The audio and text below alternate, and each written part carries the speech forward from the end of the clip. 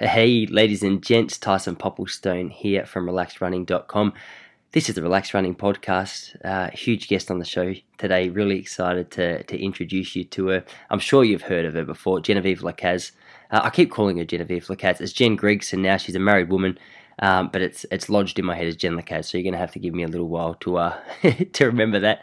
I reached out to Jen like 3 or 4 months ago and told her about the podcast and asked her if she'd like to be on, and she was really keen, but obviously I like to do the interviews in person if possible, and she was up at Falls, or she was planning to go to Falls, so we were sort of texting back and forth for a couple of months trying to lock down a date that we could both meet up, and just so happened that it finally came around, and it was awesome. I went to visit Jen at hers and Ryan's place out in Sandringham, and we just sat out the back and chatted for a bit over an hour about all things running. Jen's an Olympian. She's a Commonwealth Games rep. She's the national 10K champ at the moment. She's also the national record holder for the 3K steeple, and it's always interesting when you go and meet someone you've never met before, because you wonder how the conversation's going to go and whether it's going to feel natural. And I just couldn't believe how easy this chat was. I thoroughly enjoyed it. We were having a blast and having a laugh, and I try and keep these as relaxed as possible. Pardon the pun there.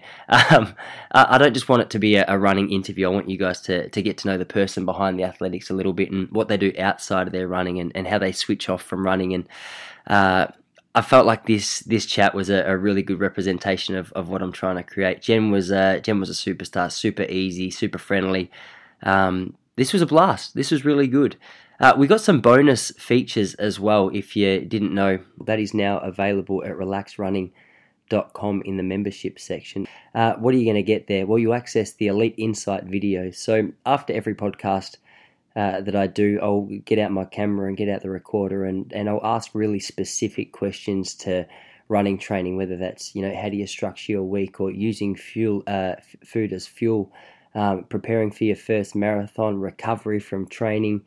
There's a whole heap of bonus content that, regardless of what level you run at, the answers to these questions from the best runners in the world are really going to guide you along your way. So jump on there. It's $5 a month at the moment. It's brand new. It's a growing library.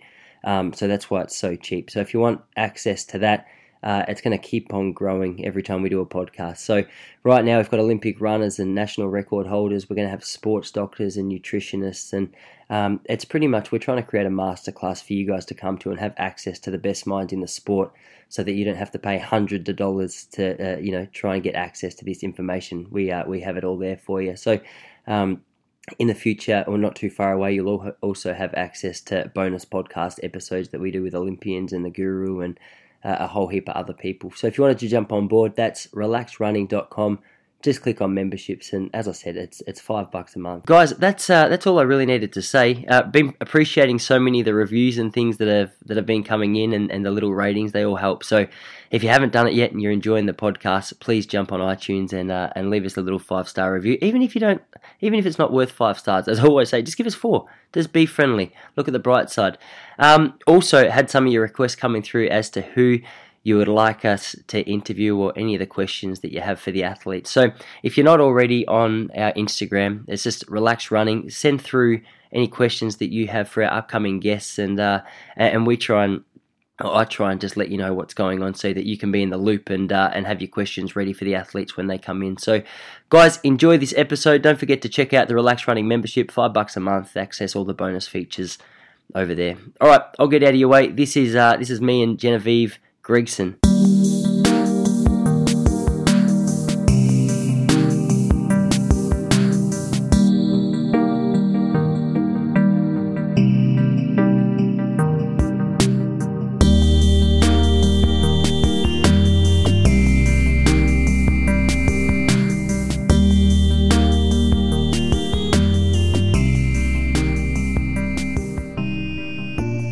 I feel like you didn't give me enough love on how ridiculous I look. So the reason why that is funny is because I have a Bitmoji that Ryan made me get, but you've got the same one as Matt Ramsden, where it's like a 3D version. Like, it's so ridiculous. I'm so embarrassing because I just got this new phone as well. I've been like way overusing it. So every time Jessie, my wife, messages me, she'll get one of those back. Yeah, she goes, that's babe, like, it's so cringy. You're like an old man now. so Ryan does it, and Ryan thinks that he, like, has Jewish ancestry, and he always puts the little, like, Jewish cap on his head with his bit emoji and, like, sends them through, and I'm like, you're not Jewish. Yeah, just trying to claim it. Yeah. Oh, man. But, no, the Bitmoji thing's funny because we were teasing Matt Ramsden because he was trying to get in on the Bitmoji thing, and he was sending in that version, and that's, like, a different version to the Bitmojis we all downloaded, so we were, like, teasing him. What's your one? What have you got? And mine's, like, more of a cartoon. Like, yours is... Yeah. Wait, I'll do one now. I'll send it to Ryan. When you said he was up in Sydney, I assumed that he was up at the... Because was Sydney Track Classic... Was it the Track Classic that was on last night? Yeah. Did they have a 15? Because on the way down... Women's 15. Because I got Jessie to Google the results, and there was no 15. I was like, I wonder what he's doing up there. I was trying to figure it out. No, yeah. See how mine's like a cartoon? Yeah, what, is this the updated version? I think this is like the Bitmoji. I don't know what this one is. Mine's lame. I'm deleting it. It's so embarrassing. We'll go. We'll get into it. Yeah. Actually, before we'll have a bit of fun. Did you go to the races yesterday? Are you allowed to talk about this on a podcast? Yeah. Yeah, I don't want the coach to know that. As in races, the horse racing. Yeah, is that what happened? Well, I didn't go. No. No, okay, because I thought we can edit this part out, but I remember when I was we were trying to set this up and we couldn't nail the date. I was confused. No, so I thought you were just lying to me because you know how I kept saying it was on the Sunday? Uh-huh. That was last weekend. Because I went on a Sunday. And I remember thinking, oh, well, that works. Because you know how I kept insisting that the 23rd was a Sunday? And you're like, I'm pretty sure it's like... And I was getting really confused. And I was like, how did I get this so wrong? But yeah, I went to the races. It was either last Sunday or the Sunday before. And it clicked in my head. I'm like, oh my gosh, Tyson must think I'm just so off the mark. No, it was so funny because I felt bad that I was trying not to be... The hardest part of organising a podcast with someone you don't really know is not being that bloke that texts you 25 times and go, hey, Jen, like, I'm just making sure I got the date and the time and everything right. So when we were speaking about dates and you go, okay, like, I'm pretty sure that's a Saturday. I'm pretty sure that's a Sunday. I was looking on, like, I went to Google and I was like, all right, Tice, make sure this is set to Australia. And then I was like, oi, like, I don't want to be difficult. Yeah. But I'm pretty sure. Okay, so that was Did you end up going last weekend? Yeah, we went. How was it? It was bad because we had members tickets and I turned up in a play suit and on the number one thing on not to wear is a play suit. What's a play suit? Like a jumpsuit where it's pants connected to your top. Oh, yes. And I got denied entry, so we had to go to play suit. I don't know, but on the back of our ticket, because Ryan's like, can you please read the members ticket on dress code? And I was like, Ryan, girls get away with anything. Like, I can wear whatever I want as long as it's like not ripped denim. And as soon as we walked up to the gate, the lady goes, you can't come in. No play suits. And I was like, oh my gosh. And Ryan's like, Genevieve, I told you to read that. So no conversation? No, it wasn't up for debate. So the whole group that we invited Collis and Selma. Uh-huh. We invited Nick Bideau. We had Tim, Marianne, Ryan and I. We all had to go to General's because of my dress code. And everyone's like, typical Genevieve. I bet you look like a boss. Oh, is that right? Well, yeah. That's a reputation. Yeah, it's like, I think Nick even laughed. He's like, yeah, you would be the one that gets rejected. And I was like, oh. But we were going to fight our way back in and try to argue our case. But I was like, it is not worth it. It's a Sunday. There's no one here. So General's was really fun. We were pretty much the only group there. We just set up camp on the grass and watched a few horse races. Still a good day? Yeah, it was a really good day. I noticed a lot of the MTC boys are referring to like actually Ryan's a culprit for it. I look at him sometimes in terms of like I'll read something he writes on his status. I'm like, I'm pretty sure that's a horse racing lingo, term. Yeah. But okay, so that's your territory. Yeah. So it's funny because when Ryan's family yesterday were asking how he should go in his 10K this morning, he said something like heavy track, speed map, slow at the start but should come home strong. Like he was talking like it was a horse race and I was just like, oh gosh. But, we all are very avid horse racing followers, and every Saturday we actually have a group chat with me, Brett Robinson, Joel, Tobin White and Ryan, and it's called Super Saturday, and it was developed because on Saturday is a big betting day, horse races, and so we used to all just send in our tips every Saturday. It's just so difficult now with training because we train Saturday mornings, and we used to just like rush our cool down so that we get on our phones and bury our heads. There's so much time to spend down at the race course. Yeah. I remember the first time I ever met Brett was 2011, and I was running national cross country up at Canberra. And we all, like, there was a group of about 5 or 6 of us went out for breakfast the next morning. And I remember Brett was just on his phone. Yeah. I was like, mate, what are you doing? Yeah. He's like, oh, sorry. He's like, I'm looking for races. Like, Yeah. I'm trying to find it. So I was, that was, whenever I see something about him at a racetrack or betting or horse racing, Yeah. I go, okay, no, this is where it's at. This is where it's all stemmed from. It started to absorb our life. We had to like all make a conscious effort to step back for a while because we realised our Saturday's a complete write-off. And then if you didn't have a good Saturday, you chased your bets on Sunday, some country town. So That's so funny. Yeah, Ryan and I kind of enjoyed going over to Europe after a while because you can't, bet on our apps when we're over in Europe, and it was a good break. It was refreshing to get away for a while. So do you bet yourself? Yeah, but because I'm so OCD from running and I'm wired that way, I kind of track everything. So, like, in my phone, I like write down how much I put into my bank account and make sure I make it back. Otherwise, I'm like, okay, you're not allowed bet anymore, so that I don't lose control. But Ryan, he's really good. He put $50 in his account and turned it into like $3,000. So he prides himself on never being in debt. So I said it's a healthy hobby as long as you're in the profit zone. After that, maybe he does have some Jewish ancestry. Yeah, because I feel like the numbers is something. It's a stereotype, but stereotypically speaking, he's a really good reputation. He's good. We have a kind of a program we follow. We follow Just Horse Racing, Sky Tips, and we have our favourite like commentators and punt, like experts. So we usually Friday night used to be study the form, and we would all kind of send in our Friday night tips of what we thought how Saturday would play out. So it's funny because now we've got family members involved we've got this chat where it's like 10 of us, and it doesn't matter who where everyone is in the world on Saturday, someone is in that chat sending through tips. Oh, so that is it's so actually funny. Hilarious. Actually, I was looking on Instagram the other day. Yesterday it might have been. You might have had something to do with this, and it was I think it was at Box Hill. There was a 1500 race that was finishing up, and there was like a bank of girls coming around the final bend, but they had laid it with like a horse racing commentator. Oh, really? And it was awesome. And I can't remember who posted it, but I thought, mate, we need a little bit of that in athletics just because there's something exciting about the way they deliver a race that it'll make. That would be brilliant. Well, Ryan on Instagram, he follows like all the horse racing accounts and all the jockeys, and he's like continuously tagging us all in like William Pike's Instagrams or Hugh Berman's Instagrams, and just recently these guys started following Ryan, and Ryan was like bragging because the famous jockeys in Australia were following him on Instagram. So we're all like, oh, now we're gonna have to start pestering them and tagging people in their comment section just to get their attention so they start following us. I was sitting next to a bloke on a plane a couple of months ago. We were flying down from Sydney back down to Melbourne, and I said, mate, like, what do you do? He goes, I'm a mathematician. I was like, oh, like, what do you do with that? Like, I didn't know what a mathematician would do. Yeah. He goes, I use it to, each weekend I'll look at all the really big bets. Like, I'll go to each of the big betting agents, find out like what their big bets are, where there's like double your money opportunities, and I'll crunch all the numbers to a degree where I pretty much can't lose. Wow. And he goes, but he was telling me that he had had so much success that every major like betting organisation in Australia had cancelled his ability to bet, so he couldn't do it anymore. Yeah. So he was sort of in a bit of a crossroads as to what he would do with that. But are you guys like when you say the study guides? When I go to the horse races, if there's anything that has a Pop or a Tyson in its name, I go, oh, that must be my horse.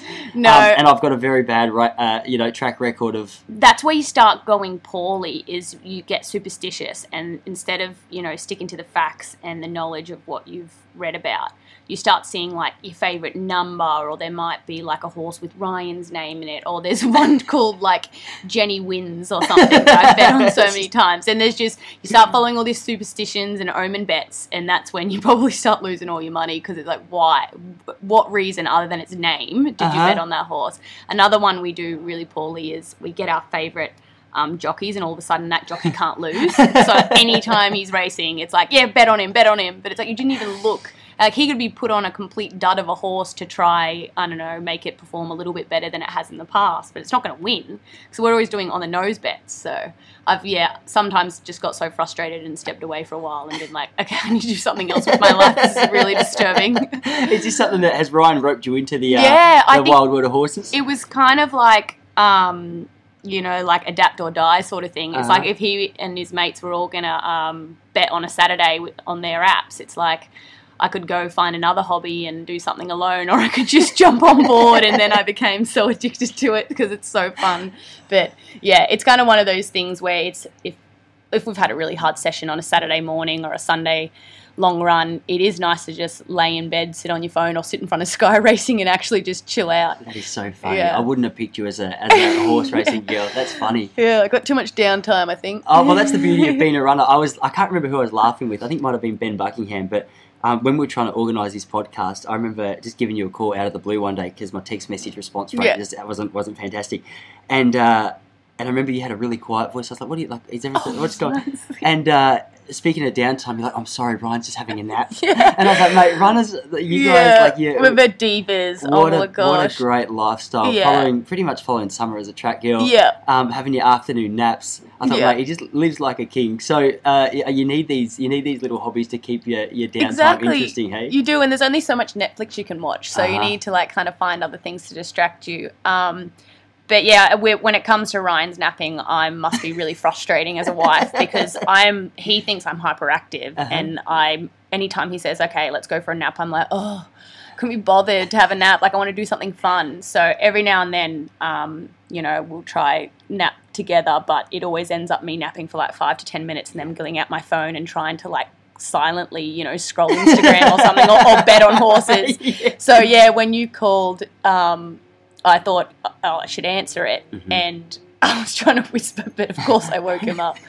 But yeah, he's good. He's just so professional. He likes doing all the 1%ers, whereas I'm a bit, I kind of lose my head and want to go, on an adventure somewhere. And it's funny how that works. Like when my wife and I first got together, one of the things that we noticed was, I don't know if you did this, when you were younger, you would look at a guy or a girl that you liked and you'd go like, oh, we've got so much in common. Yeah. I look at Jessie, I go, how are we still together? Because like she's quite serious, quite shy, like fairly. If you she always reckons she's got a resting bitch face, which I have to agree with. Like I've been in there long enough now that I can. So I've been. We were at Crown Casino one night, just as an example of that, and a girl walked past me and was like, "Have you got a problem?"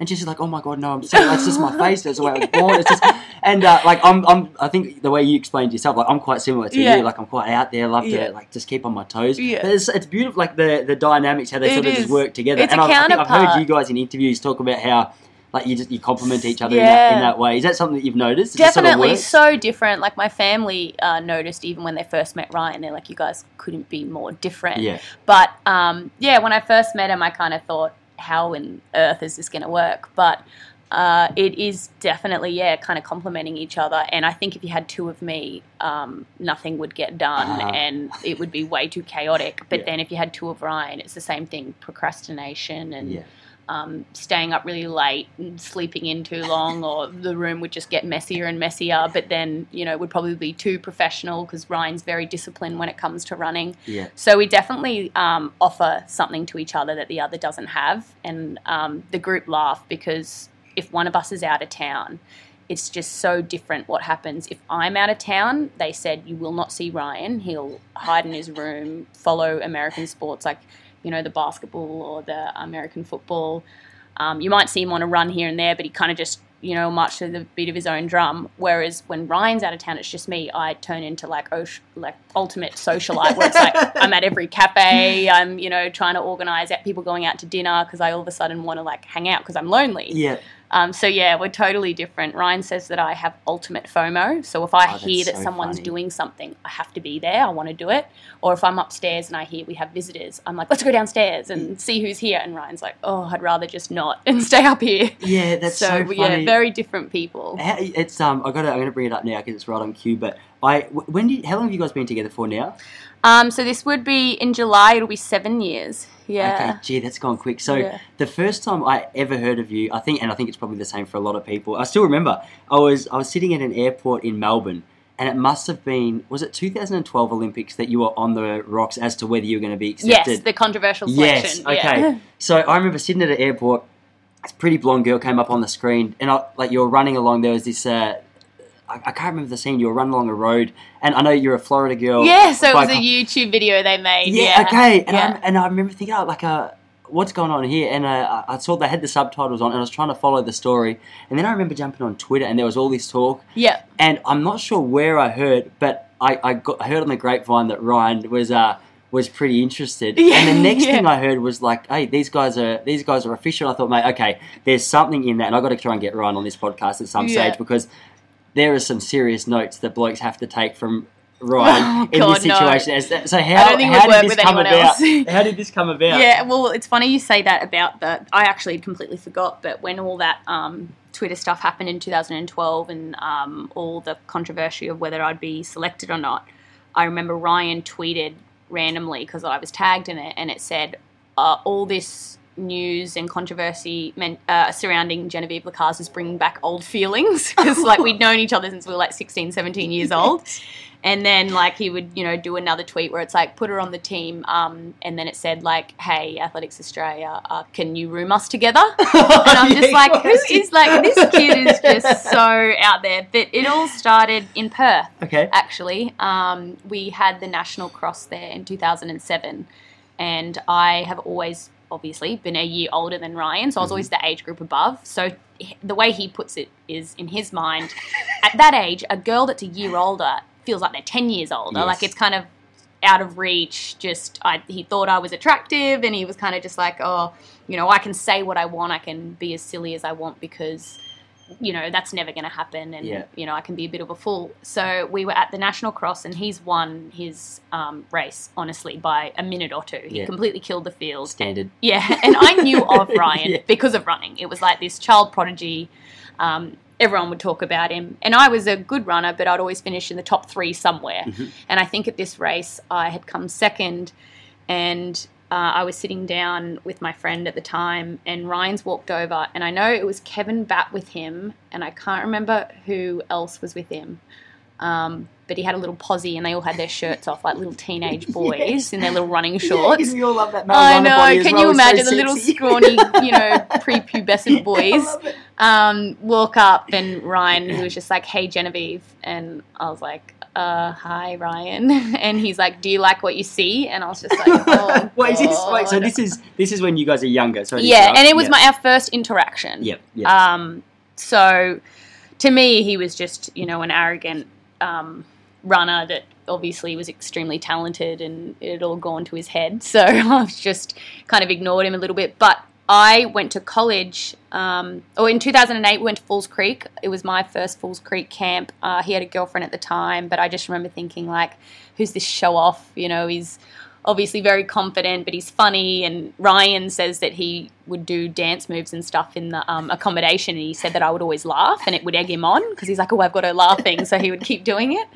But then in 2009, I went to college for 4 years, and Ryan came over, because by then he was running professionally for Nike. He came to Penn Relays, and we caught up there, and I just sat with him in the stands for a little bit, and we chatted. But again, nothing came of it. And then I got a boyfriend and had a boyfriend for a few years. So by the time the Olympics rolled around, we'd had a little bit of history, but really the furthest it went was we were Facebook friends, and I would see him do something amazing, like get the Australian record, and I would write on his page, "Hey Ryan, congratulations on the Australian record," and he would respond with, "You're hot." And I'm like, okay, that's really rude. And then, I would message him again when he raced well and everyone's talking about him, and I'd say, hey, congratulations, I saw you had a really good race, hope all is well. And then he would respond back, yeah, same thing, you're hot.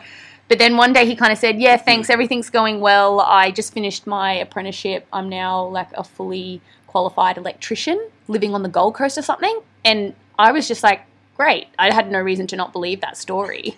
And I just said, wow, that's fantastic, so happy for you. But then I noticed all these friends kept liking it. Like, it just got like a ridiculous amount of likes on his comment. And I kind of thought, I think he's just taking the piss out of me. And in the end, I found out he just made this complete like story up that none of it was true. He just thought it was funny, and he lied and just made this elaborate story up that was entertaining to all his mates. So that was another part of the weird story. So, by 2012, when I made the Olympic team, we met. Nick Beddoe helped me out the few weeks leading into London, and he said, come over, stay in Teddington with my group, and you can all go into the village together. And, Ryan just, started to lay down the foundations then, and just do little. I remember saying to him, American boys are way more kind and polite than Australian boys. Like, I was just, you know, saying anything because I'd been dating an American guy. And he's like, oh, what? Like, you know, how were they better? And I go, oh, they just open doors for you and, like, carry your bags and blah, blah, blah. And then all of a sudden Ryan started just, again, taking it to the next level. Just every time I got up, he would like, oh, no, don't move, Jenny. Let me get your seat. Or, like, let me take your bag. We were at an airport. He's like, let me take all your bags. Like, let me open the door for you.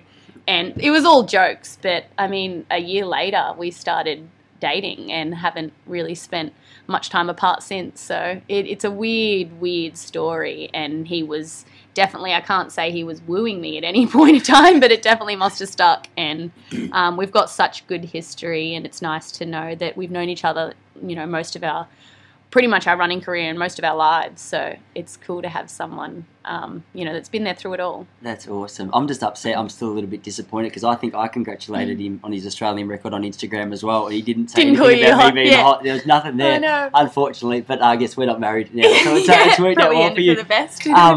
So then, I wanted to talk to you a little bit about your time over in college, because I know nothing about the college system. For a bloke who's been in running for so long, I was speaking to McEntee last week. Was it McEntee? Yeah, McEntee. Sam. So I was speaking to Sam last week, and he was telling me a little bit about his time over there. And it sounds like the professionalism of the world of sport over there was pretty insane compared to Australia. Like, what was it? What was your experience? Yeah, it's crazy because there's so much money brought in from the football teams.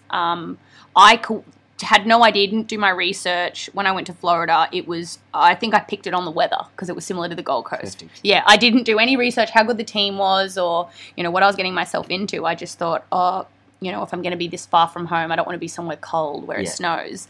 So I decided to go to Florida.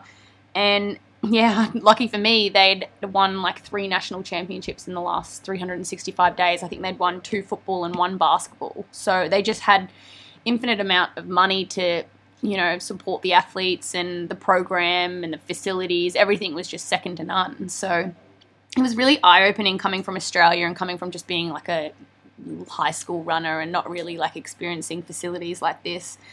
But it's not even that. It's the setup and the structure that they have for the athletes. In any sport, you have your own academic advisor that plans your schooling around your training. So they sit down with the coach, kind of say what hours are blocked out, when do you need them, you know, to be doing practice, and then we'll put their classes in around. So before any other student in the whole of the college gets to select their subjects, athletes get put in the subjects first so that they don't block them out.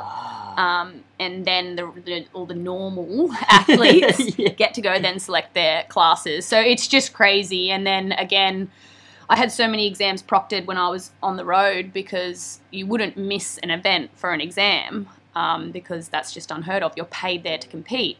So you would, do your exam on the road most of the time with the athletic trainers and stuff. So it was definitely like living as a professional athlete, but at the same time you're a full-time student. So it's crazy, and it was an experience of a lifetime, and I'm so glad I got to do that because I don't know how kids, you know, go through a full uni degree while they're trying to be professional athletes. Like, that just must be so difficult. Yeah, seriously. And this was also just an experience in itself when you start to see the sororities and the fraternities and, you know, this whole other world outside of the athletics. So I had a great time because UF was a big school, made a lot of money.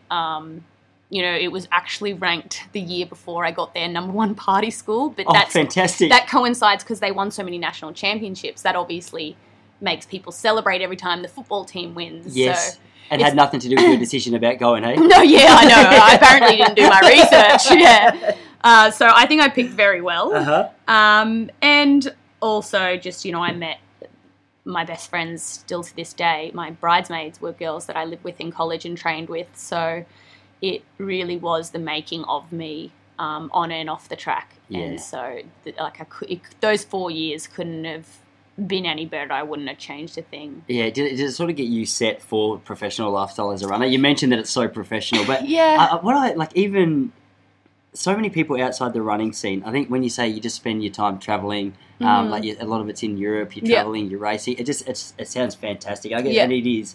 But I guess with professionalism in any sport, especially running, like recovery is such a big part of it as well. Yeah. That so much of your time is, you know, that professional, inverted commas, is a lot of it with your feet up, just trying to kill time. Like, Yeah. how do you balance that? What kind of thing outside of your terrible gambling habit? Yeah, the fact that I'm, or your very successful gambling habit, I should say.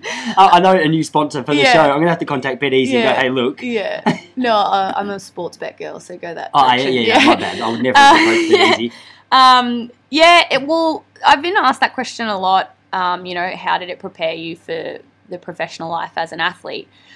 It has its positives and negatives. I would say the positives are when you're in college, like I said, you're doing, you know, 6 subjects, you're training every day, you're then on the road every few weeks racing. Like, you're balancing a lot and you're learning how to become an adult with your own responsibilities, and time management becomes a huge factor, and just also learning about your body as you up your training and all that sort of stuff. You know, that obviously prepared me really well. I had a great college career in the sense that I balanced all of that really well and, you know, got a good degree. My grades were great. And then I also raced really well. But at the same time, you're treated like royalty at a school that, for example, like the one I went to, a Div 1 school. It was all kind of structured for you. Like, yes, I balanced stuff well, but at the same time, it'd be hard not to. You know, they put my classes around my training. So I have to turn up to practice. I do my running. I then walk into the training room where they have athletic trainers and masseuse, all the massage therapists kind of wait in there for you to come off. There's a cold, they used to call it the cold tank if you needed to ice. Oh. Everything's just there ready for you. They also have a fridge full of Gatorade and protein shakes and protein bars. And then from there, you head off to your class and you do your classes from 11 till 3, and then you probably got practice again at 4 o'clock. Then you got your academic advisors calling up and saying, you know, are you still on track? I've seen your grades over the last, few weeks. Make sure you don't forget about your assignment due here. And it was just amazing. It had someone continuously on your back to make sure you were on track. I learnt when I went professional and joined Nick Bordeaux's group, no one was going to hold you accountable every day, you know, every minute of the day. Yes, you turn up to the main sessions Tuesday, Thursday, Saturday, and there's a group running together on Sunday, but all the hours in between and the other days of running where there isn't someone checking up on you, it's completely up to you to make the right decisions and run the right distances or at the right pace, or make the smart decisions when it comes to physio and massage and diet and sleep. And I think I took a few years to really learn, how professional you had to be and what it took and what was required to be that best athlete. And I'm so lucky I met Ryan because he'd been doing it since 17, 18. Yeah. And if I didn't have someone like him kind of saying, you know, this isn't college, you don't have someone picking you up in a van and taking you out for the long run and supplying you with Gatorade and protein afterwards, I had to learn how to look after myself in all those little 1% ways. And if I had one thing, like one regret that I wish I could have, gone back and fixed, it would have been, just do all those little things better at a younger age instead of wasting a few years, because I hadn't been injured in college. I was really lucky. And then when I had my first major injury in 2013, I fell on a steeple in Europe and broke my ankle. Oh. I was so amateur at rehabbing and returning to the sport, and I kind of didn't consider all the really important little things other than running. Mm-hmm.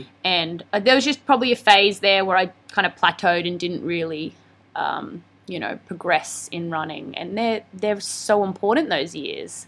And luckily by 2016, I got my stuff together and worked out what I was doing and then had a great year. Was that okay? Because I remember there was 2016 the year where pretty much every race you ran a PB? Yeah. So okay, so that was a culmination of just a few years of just making sure all those 1%ers were ticked off. Yeah, and just making a lot of mistakes and kind of writing down what not to do. You know, I had a list on my phone leading into 2016, and it was honestly a list of things I needed to be better at, where I'd gone wrong in the past. And obviously a lot's to do with momentum, and I was lucky to keep my body in one piece. So the layers upon layers of running and racing helped me a lot. Mm-hmm. But it was just, talking to Ryan, and he'd had a series of bad years there too, from like 20 to 25, where he just had to learn everything, learn the hard way, everything he'd done wrong, and just try to never make the same mistake.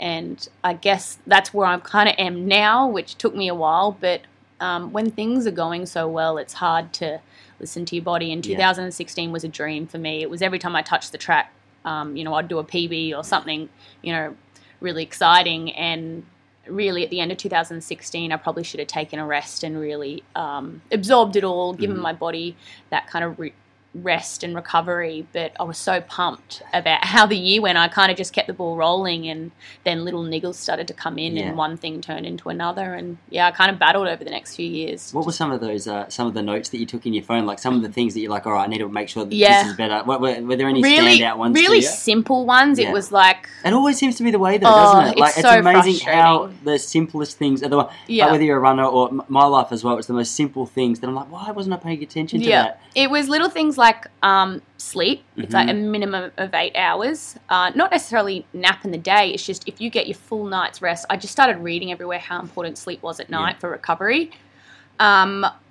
Just diet, but after training. Like I wasn't big on getting protein in and everything after big workouts. And that is just like a window of importance. After you train and you break down your muscles, I was kind of just... not packing protein, going home, who knows, like 45 minutes to an hour could have passed before I even had a meal yet.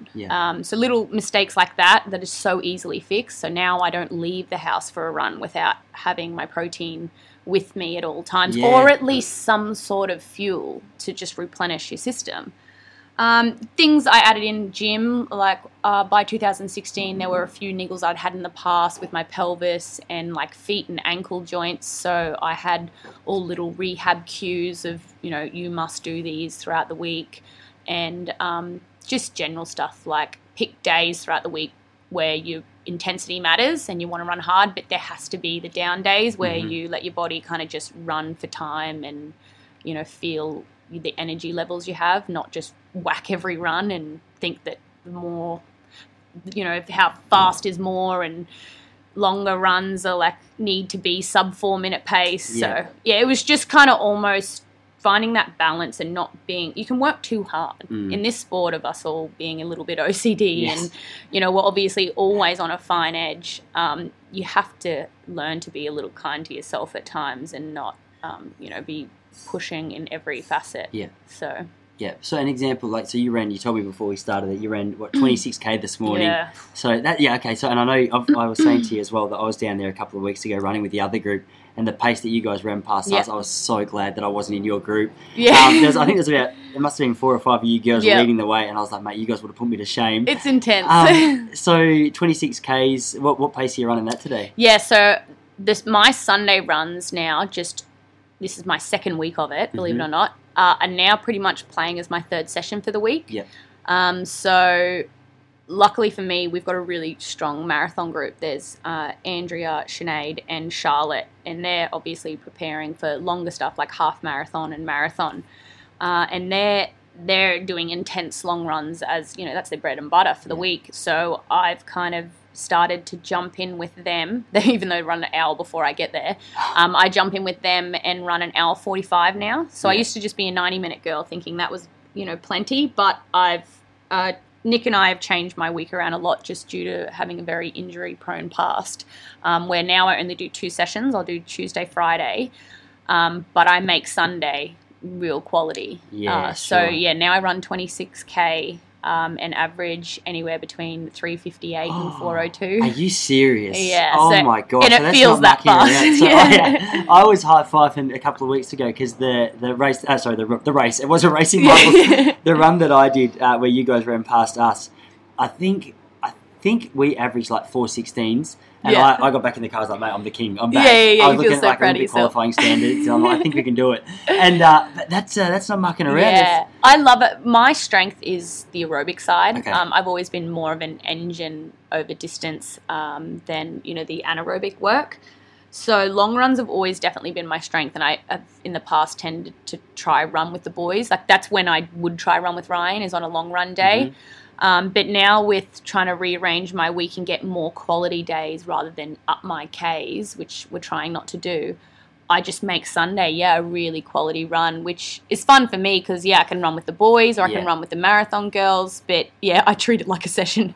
I wake up, I limber up, I do a few leg swings. Oh, do you? Yeah, okay. Because I know that once, I get going, there's no mucking around. And you have to feel good for those type of days. Like we were at one point towards the end running in the 340s, and I'm so glad that is really hard. So these girls are machines. They're just so fit. And like I'm saying, Sunday's a big day for them, but every day's a big day for them. They do massive sessions on Tuesday, Thursday, Saturday, and then today they did a 2.5 hour long run. Wow, okay, so they're doing 3 sessions plus this long run. Yeah, they do a lot of work. I mean, they have to. They got, the marathon coming up, and they've both qualified for the Olympics, so they're obviously in full training, but the way their bodies back up, I just can't comprehend. So Charlotte, she's an English girl on our team, Charlotte Purdue, she told me today she did 200K week, and I was like, that's double what I do. 200Ks this week. She just absorbs it so well. Her and Sinead, they're very, very good like that.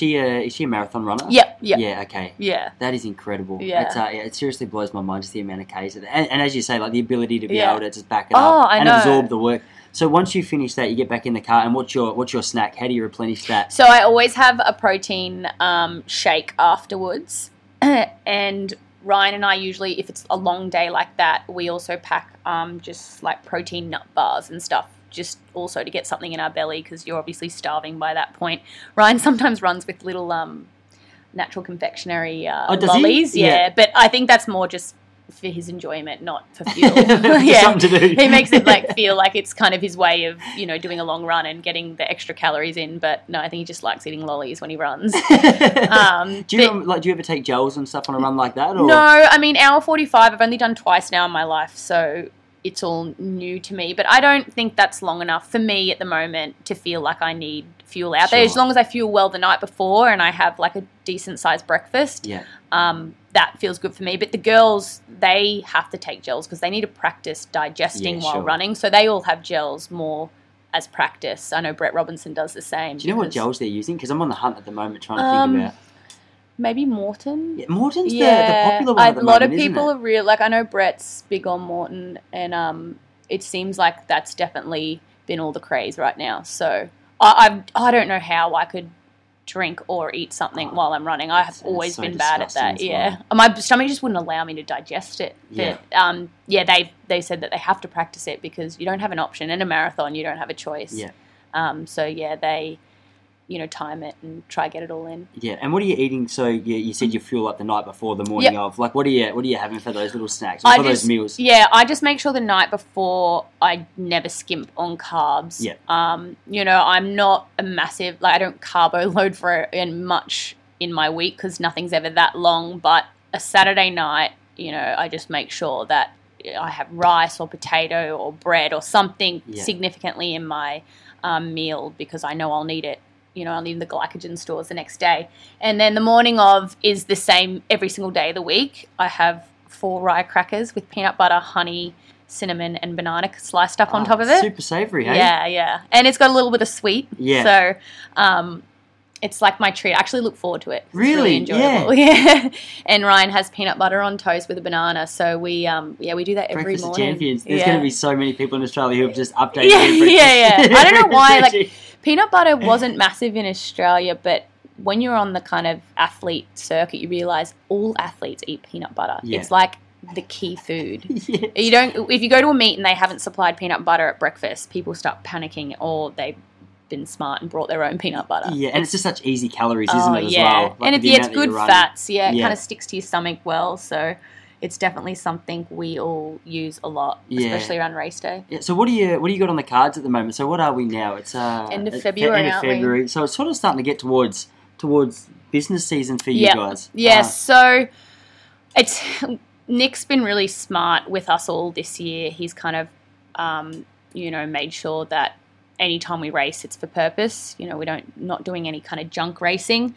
I just came off the 5,000 meter national champs. That was kind of a fitness test for me. I wanted to see where I was at, and I haven't done too many races domestically over the last 4 years due to injury. Mm-hmm. So that was fun to do. But my next race is nationals, where I'm hoping to really solidify my spot in the Olympic team. If I win, that's an auto selection. So that's end of March.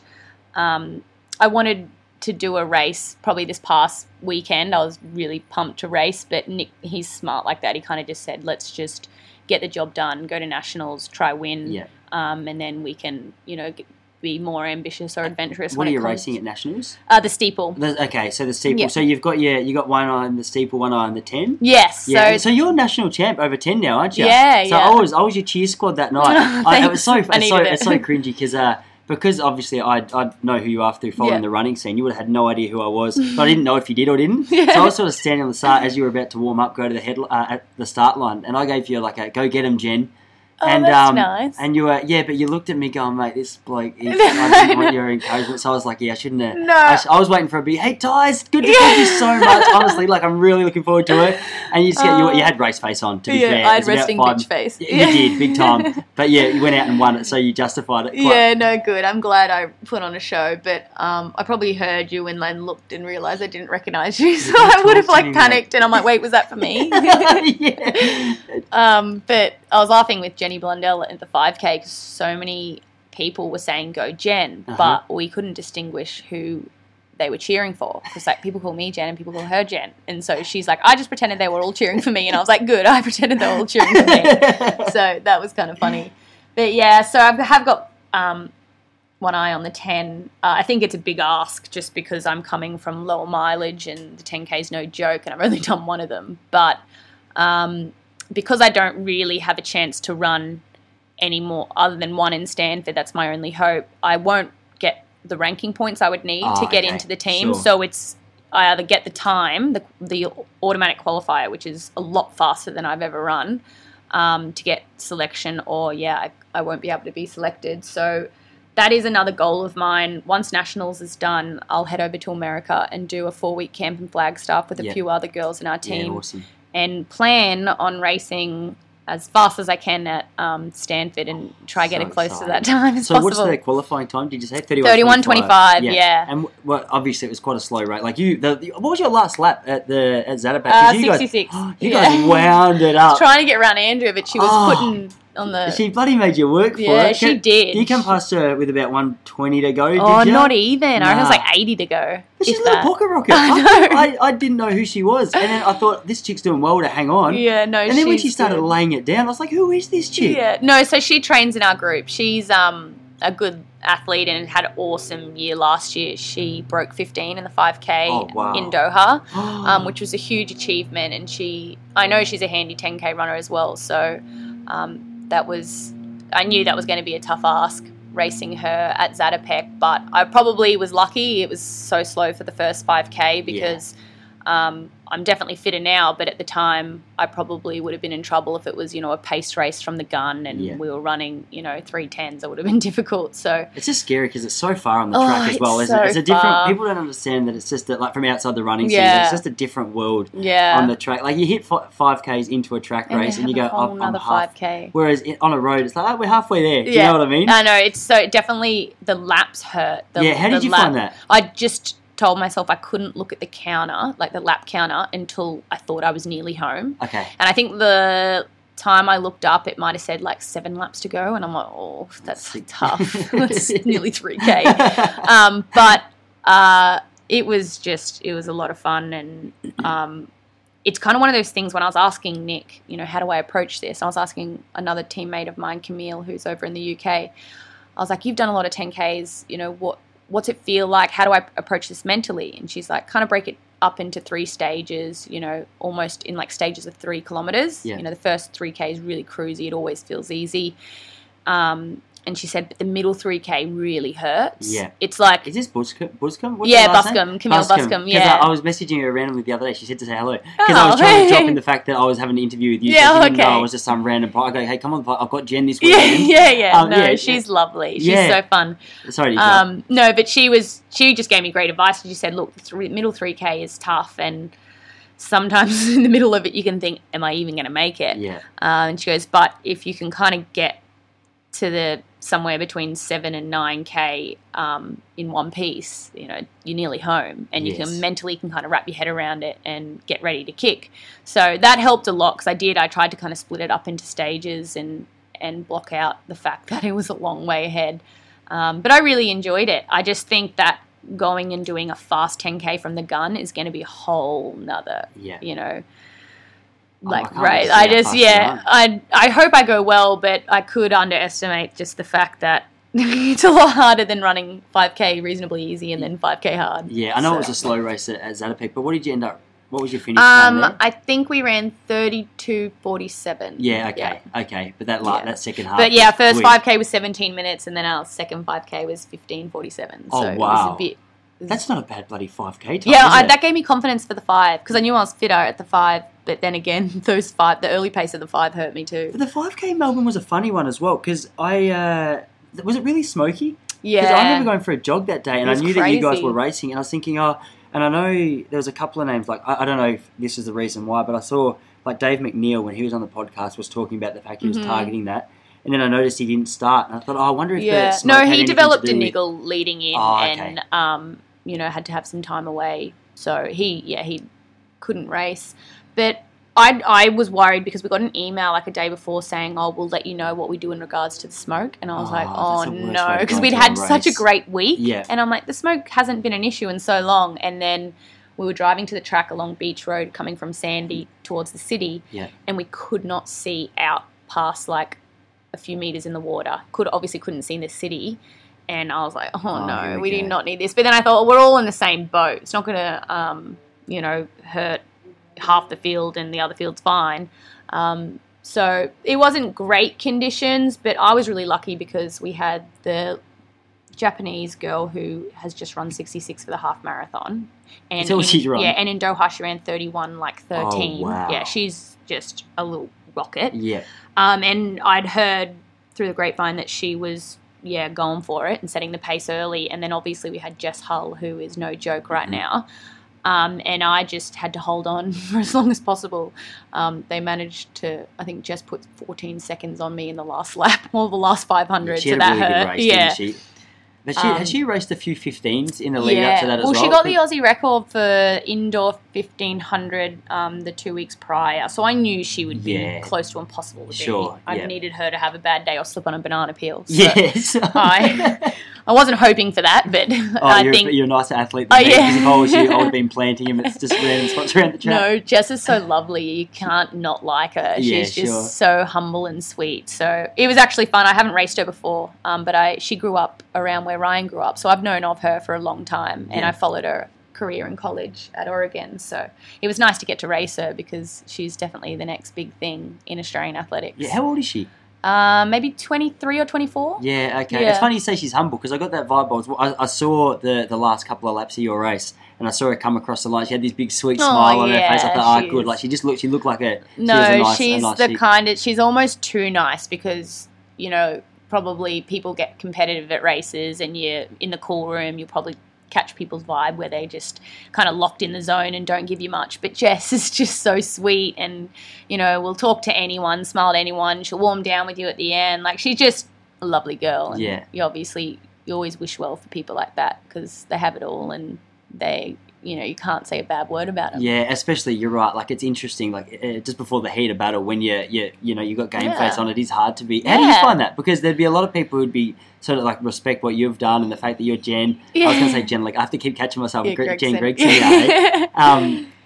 Like, is that something that's difficult for you to switch on and off? Like, or have you mastered the art of just trying to, all right, it's race time now? Yeah, I've definitely got a lot better when it comes to races and nerves, and like how to channel my energy and what's the best way for me. And I actually learned that off Ryan. It's best to distract your mind. For the type of person I am, I don't want to be thinking about the race. I don't want to be thinking about splits. I don't want to kind of work myself up, especially at that time of, you know, the race. When you're at the call room, there's nothing you can change with the result. If anything, the more relaxed you are, the better I'm going to compete. Sure.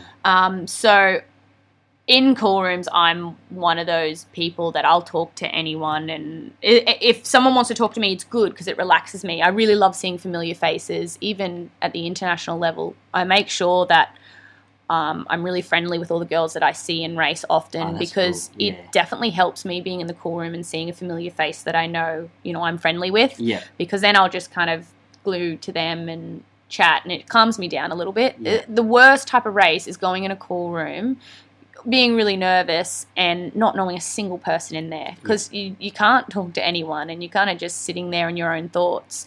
So, yeah, I like warming up with people, I like warming down with people, and I'm a talker in the cool room. Obviously, I'm not going to be annoying and try like psych everyone out. Sure, but yeah. I do prefer to have familiar faces in the cool room. I'm sure the young athletes in there as well would appreciate that. Because it's funny, like it's weird as how old are you now? 30. Oh, yeah, 30. Okay, was that recent or? Last year in August. Yeah, okay. It's weird as you start to come through your 20s, hit your 30s and stuff, and you become a real respectable figure who's done a lot in the field. It's so intimidating, isn't it, for the young athletes? Oh, of course. You probably wouldn't notice it because you just be used to that field, but to have you speaking to them, it probably relaxes not only you, but helps them just feel like, oh my gosh, this is Jen Gregson. You know what I mean? Cute. Like it's a... No, I just know that as a kid, I think the one thing that I really struggled with was...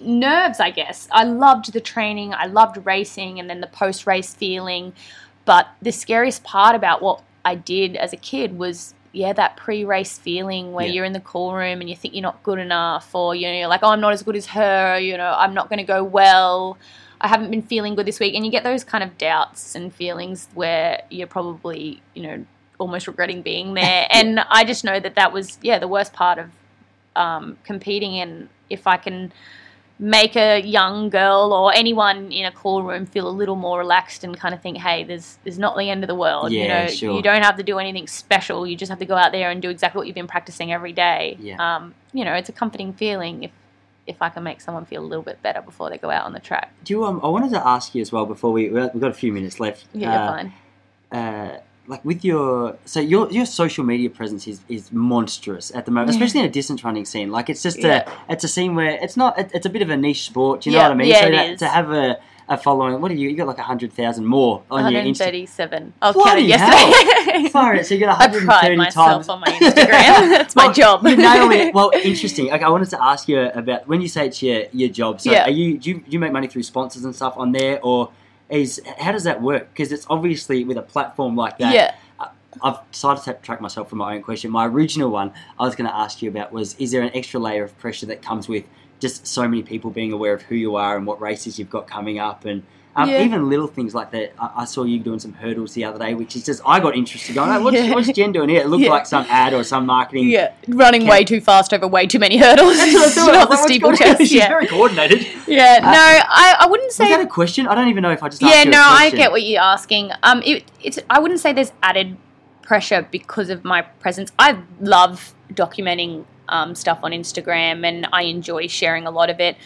I would say the only time where I find it difficult is when I'm hurt or I'm injured and I'm not in a good place, for me, and it's hard to stay upbeat and continue updating my followers on how everything's going. And I know people want to know everything. They don't want to just know when it's going well. Yeah. But I used to struggle to pretend that I was fine and do these, upbeat posts like, coming along just fine, doing a 2-hour bike ride. Like, I'm in a really bad place, but I'm going to pretend this is fun. Yeah. So I think the more I can be okay with sharing the vulnerability and, just when I'm down and out, it's okay.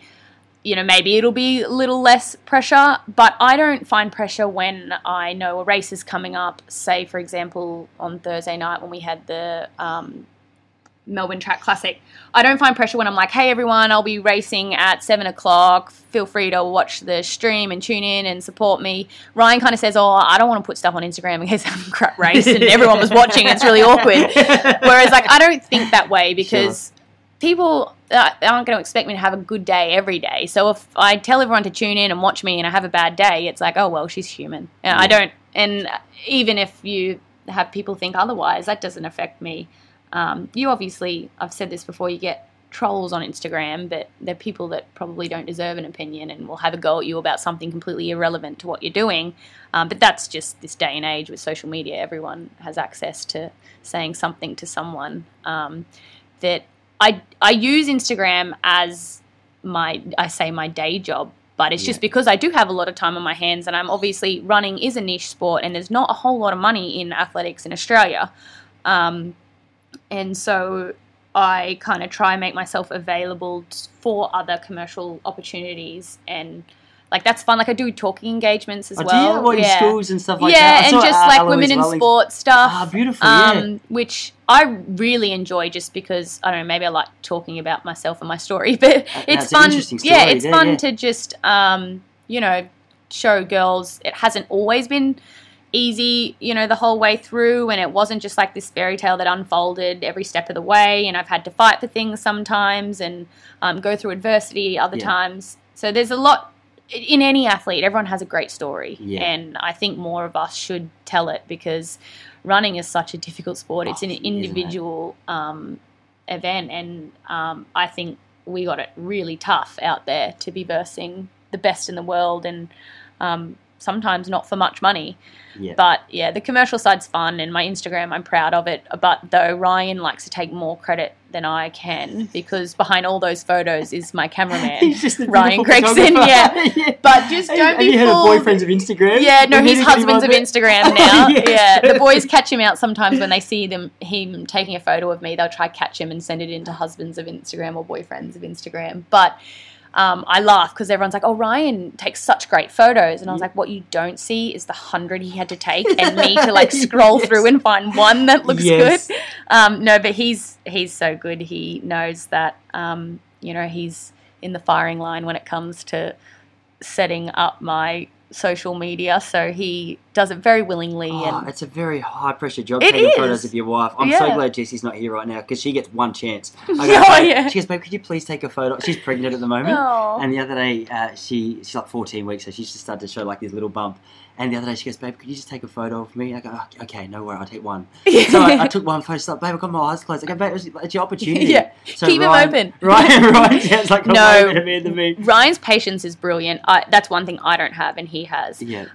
But sometimes I'll get really frustrated because the lighting's bad. Look, I just constantly am not liking the photo, and I'll be like, come on, Ryan, like give me one. And he's like, okay, is it the photographer or is it the talent? And I was like, great question. Be very careful with your words. That's so true. Okay, it's one of those things, you know, the Instagram stories have so many takes, but I'm glad to see that yours doesn't look as it does based on the fact that it's just one shot, because mine is horrendous, but most of mine are attempts at selfies on my old iPhone 5. Oh, cute. Which is, it's not very cute. It's quite distressing to see what I look like. Selfies aren't very flattering. Yeah, they're not. I don't know why I'm still doing them. I was going to ask you a question, Jen, to wrap it up, and I forgot what it was.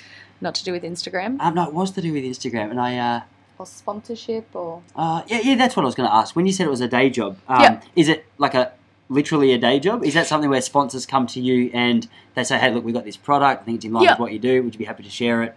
Or is it a day job as in gives you something to do while you're... No, I mean, I love Instagram. Like, I use it as an outlet to also, you know, follow other sports stars or different, you know, sports, as in, you know, I would follow... I think I follow Tom Brady. That was because of Ryan. But I'm interested in all sorts of things, but I follow a lot of my opposition, not in a negative way, as in I'm so interested in running and athletics. Like, I love it. I want to know what other people do. I want to know what other groups do. I want to know the dynamic of, you know, a group full of girls or a really professional group that have all these different girls that run different events. There's so much out there, and with social media it gives you an option of being able to see stuff unfold that back in the day you wouldn't have even known about. Like, no one knew about what anyone was doing back then. And also with my cross training, I do a lot of cross training, and there's a lot of girls I follow to get ideas from, or just to see that I'm not the only one that has to add in a lot of, you know, biking or swimming.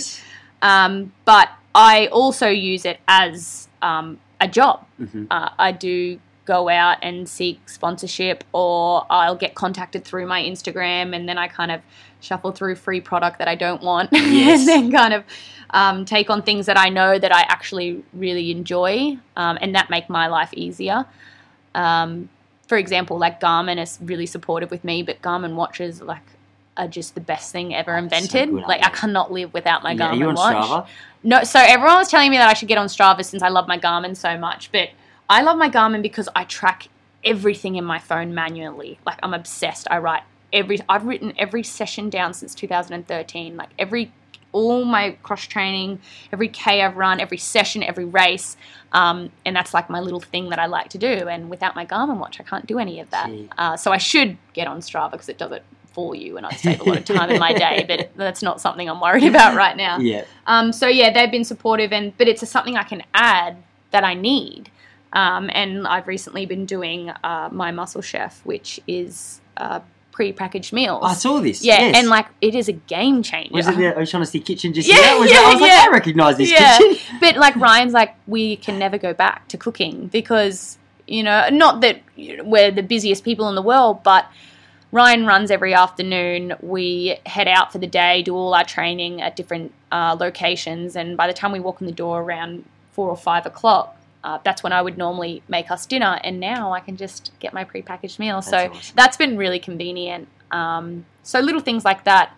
Yes, they're sponsorship, and it's great because it helps me make an income, but at the same time, it adds to my life. Yeah. And I'm all about taking on things that add to my life, not just things to have. Yeah, perfect. So yeah. Perfect. Jen, that was. I know you've got to go get Ryan soon. No, he's not arriving for another hour, so don't feel rushed. Awesome. Thanks so much for making the time. I'm so glad we got. I think we've been trying to organise this since November. I know, you were so patient. I feel terrible, but no, I really good. appreciate it, No, and I'm we got it glad. done. That was fun. Yeah, it was. It's Awesome. so easy too. Awesome. Oh, Yeah. hopefully, if you want to, we'll try and do something later in the year. Yeah. Catch up on Tokyo. Yeah, no, that'd be Show us great. your medal. Yeah, hopefully. Come on, God. Jen. Anyway, I will. all right, we'll leave you to it. Thanks a lot. Thanks a lot, Tyson. Awesome.